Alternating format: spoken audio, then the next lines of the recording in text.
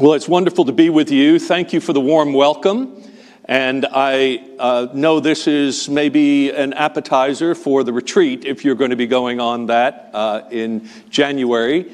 So I hope you'll sign up and be with us in Santa Fe. My wife Kim and I are looking forward to that. It's my first time to be with you here in worship, though I've known you for a long, long time. In fact, I think if they could do one of those spiritual 23andMe tests, we would find that there are a lot of DNA markers that we share in common.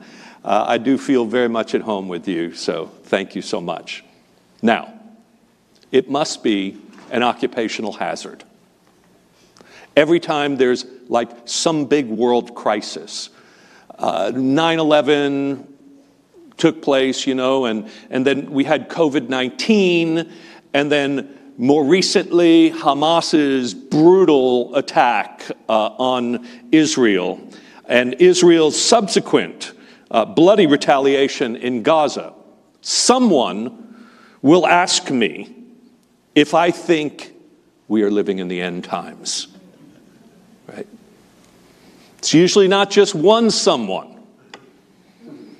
All the signs are there, they say. It just feels like the end of the world. You're the preacher, George. What do you think?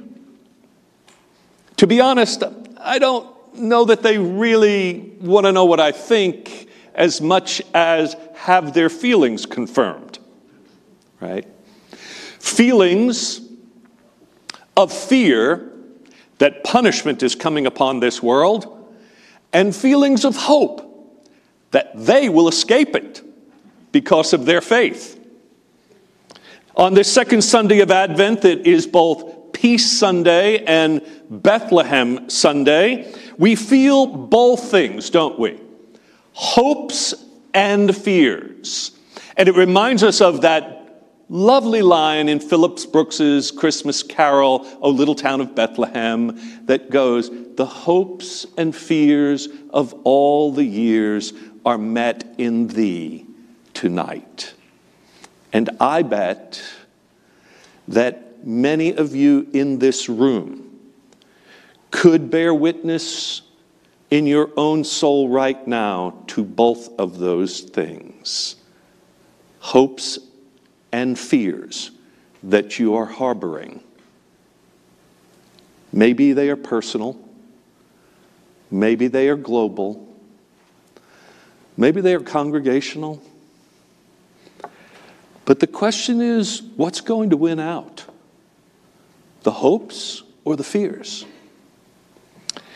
The writer of 2 Peter felt them both in his day, which was probably around the turn of the first century and under persecution from the Roman Empire. And in times before then and since then, the world has indeed felt dark and worrisome. 100 years ago, the Irish poet William Butler Yeats penned a poem titled The Second Coming. He borrowed and twisted Christian themes, and scholars have analyzed this to death and haven't got much consensus, but the first part of it is not hard to figure. Listen. Turning and turning in the widening gyre, the falcon cannot hear the falconer. Things fall apart. The center cannot hold. Mere anarchy is loosed upon the world. The blood-dimmed tide is loosed. And everywhere the ceremony of innocence is drowned. The best lack all conviction, while the worst are full of passionate intensity. Can't you just feel things falling apart in that language? Yeats expresses the fear that what we call civilization is threatened on every side. The falcon is on its own in the skies, untethered from its disciplining master. The rules of society aren't holding us together anymore. Morality is failing. Religious ceremonies of innocence like baptism and confirmation have lost their force in the face of a violence that tears us apart. And sometimes that violence is literal, and sometimes it's relational. We have wars in Ukraine and Gaza. But we also have a national election 11 months away. And whether you lean right or left hardly matters in the face of democracy now being on the ballot, if you can even get a ballot. Trust in leaders is hard to find everywhere. We used to think our country was the exception. We used to think our churches were the exception. No longer. Yeats was writing during the Spanish flu epidemic of 1919. Ireland's bloody conflict with England was fresh in his nostrils, and the West was still reeling from the Great War in Europe that took so many lives. And Yeats believed that Christianity had failed, that the values of justice and mercy could no longer stem the tide of bad actors who were gaining control over our future. Sound familiar? Many today feel the same. And in fairness, I have heard jeremiads like this from both the right and the left. The right bemoans that the stable world they knew, where America was Christian and noble and, well, right, is being torn apart by people who don't have the same values that made our country great. They think every religion gets a pass except Christianity. They believe public schools have become secular and undermine their faith by teaching tolerance toward gay and transgender youth. People seeking equality and justice in the streets and in Congress are really trying to impose their morality upon everyone else in the name of freedom. So they look for a strong leader to stand up for them and rescue the world as they have known it before it's too late. The left cry for freedom and a new order after centuries in which people who have been oppressed by those who have held the reins of power and privilege from generation to generation won't seem to let go. They want to smash systems that have kept women and people of color and immigrants and LGBTQ persons from full participation in our society. They often find fault with Christianity for propping up these systems and not proclaiming a liberating gospel of justice and equality for all. And they see that those who have profited by the ways of this organizing society are the biggest threat to the common good. They aren't looking for a strong man to take us back. They're looking for a revolution that would move us forward to make the promises of democracy theirs at last. In other words, people across the cultural and political spectrum all feel the hopes and fears both at times. So where is God in all of this, and what is God calling us to do? The writer of 2 Peter uses language similar to Yeats in saying that things are falling apart and that the world as we know it will be judged. Like the prophets of the Hebrew Bible and the Hellenistic Stoics of his own time, he talks in cosmic terms about the dissolution of the heavens and the earth. They're just going to melt down. And everything is going to be destroyed, to give way, because this world as we know it is going to come to an end. And I don't know if you listened when it was read, but didn't it sound kind of science fiction-y to you? You know? Apocalyptic language like that was commonly used to speak about coming moral judgment in which the righteous would endure and inherit a new heaven and a new earth. This was their end of the world movie kind of things, you know, their way of talking about it. Now, some, even today, take all that literally. And what with climate change these days, I'm not sure we shouldn't think that we might burn up one of these days. But there must be some spiritual meaning inside that kind of figurative language. And I think it's this. God is coming to fulfill God's promises of an enduring shalom for all the world. A place where peace and justice finally reign. Peace and justice, but justice first, then peace. Always justice first. The Reverend William Barber is an African-American minister who leads what's known as the Poor People's Campaign. This is an effort to finish what Martin Luther King was trying to get to toward the end of his life. He believes that God is at work to bring a moral revolution to the world, but the means by which that will come, he says, is a knife that cuts.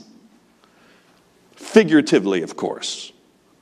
There has to be division for healing, he says, citing Jesus, when Jesus talked about how he didn't come to bring peace but a sword, And what he meant by that is that his message would set father against son and mother against daughter and bride against mother-in-law and all of that. It sounds like actually our Thanksgiving tables, don't you know?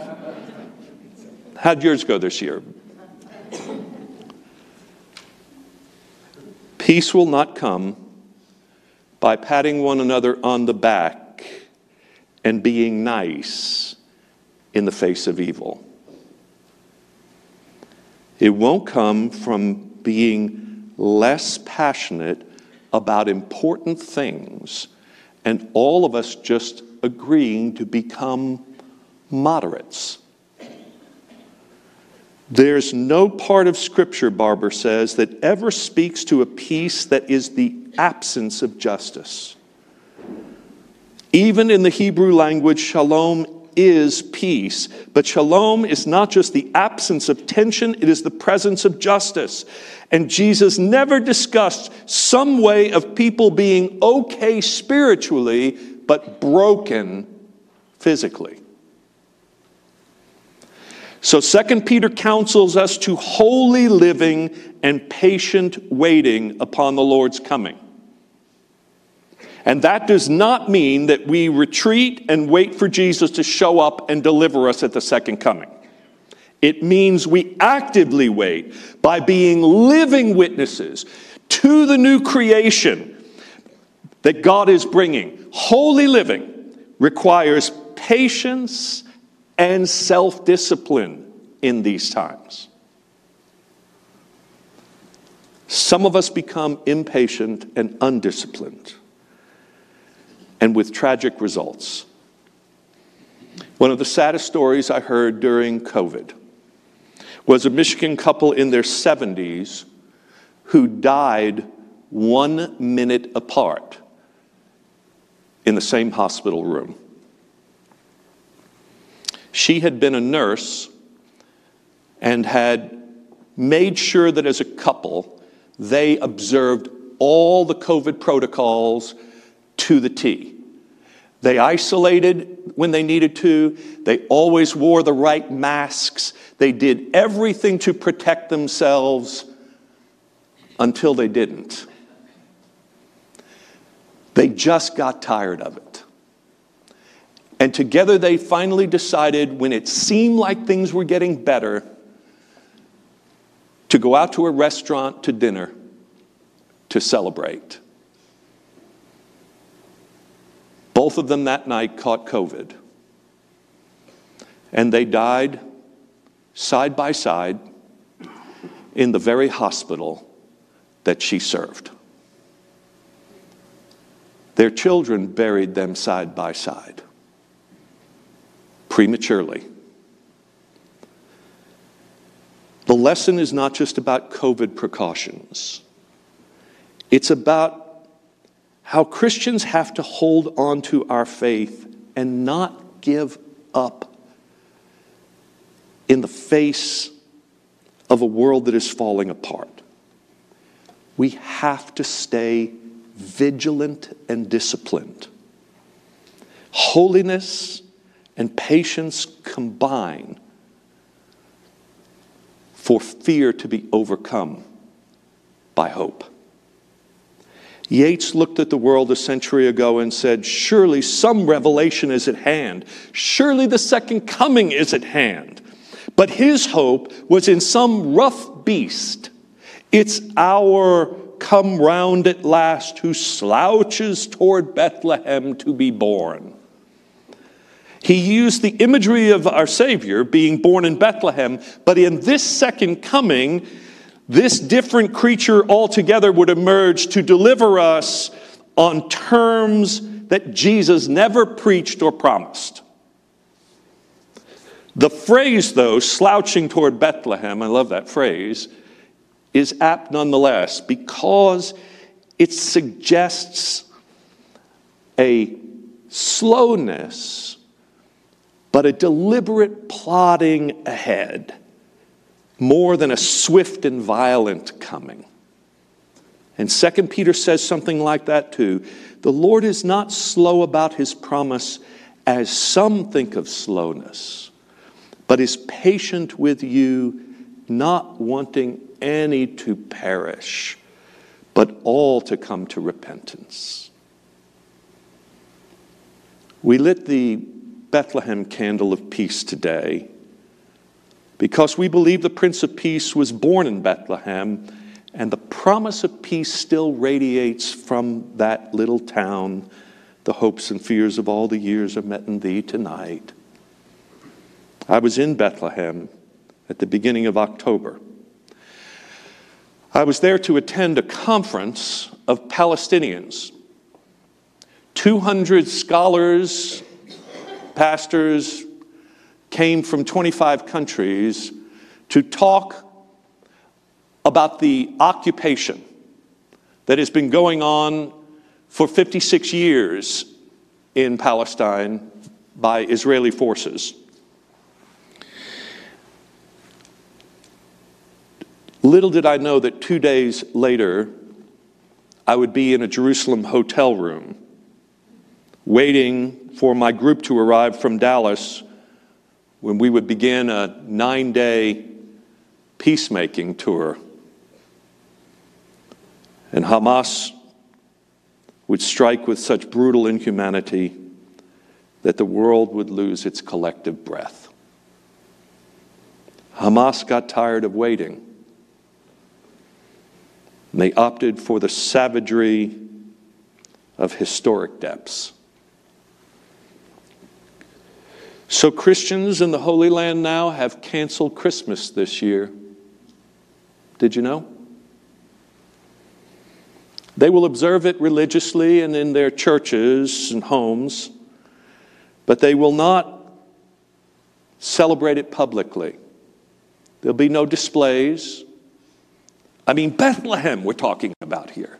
Manger Square, Church of the Nativity. But out of deference and solidarity with those who are dying in Gaza, they are remembering more the massacre of innocents that took place around Jesus' time. My friend, Pastor Mitri Rahab, is a Palestinian Christian and theologian who likes to tell people that that Jesus was born across the street from where he lived. And it's actually true. 26 years ago, though, Dr. Rahab started the first and only university of arts and culture in all of Palestine.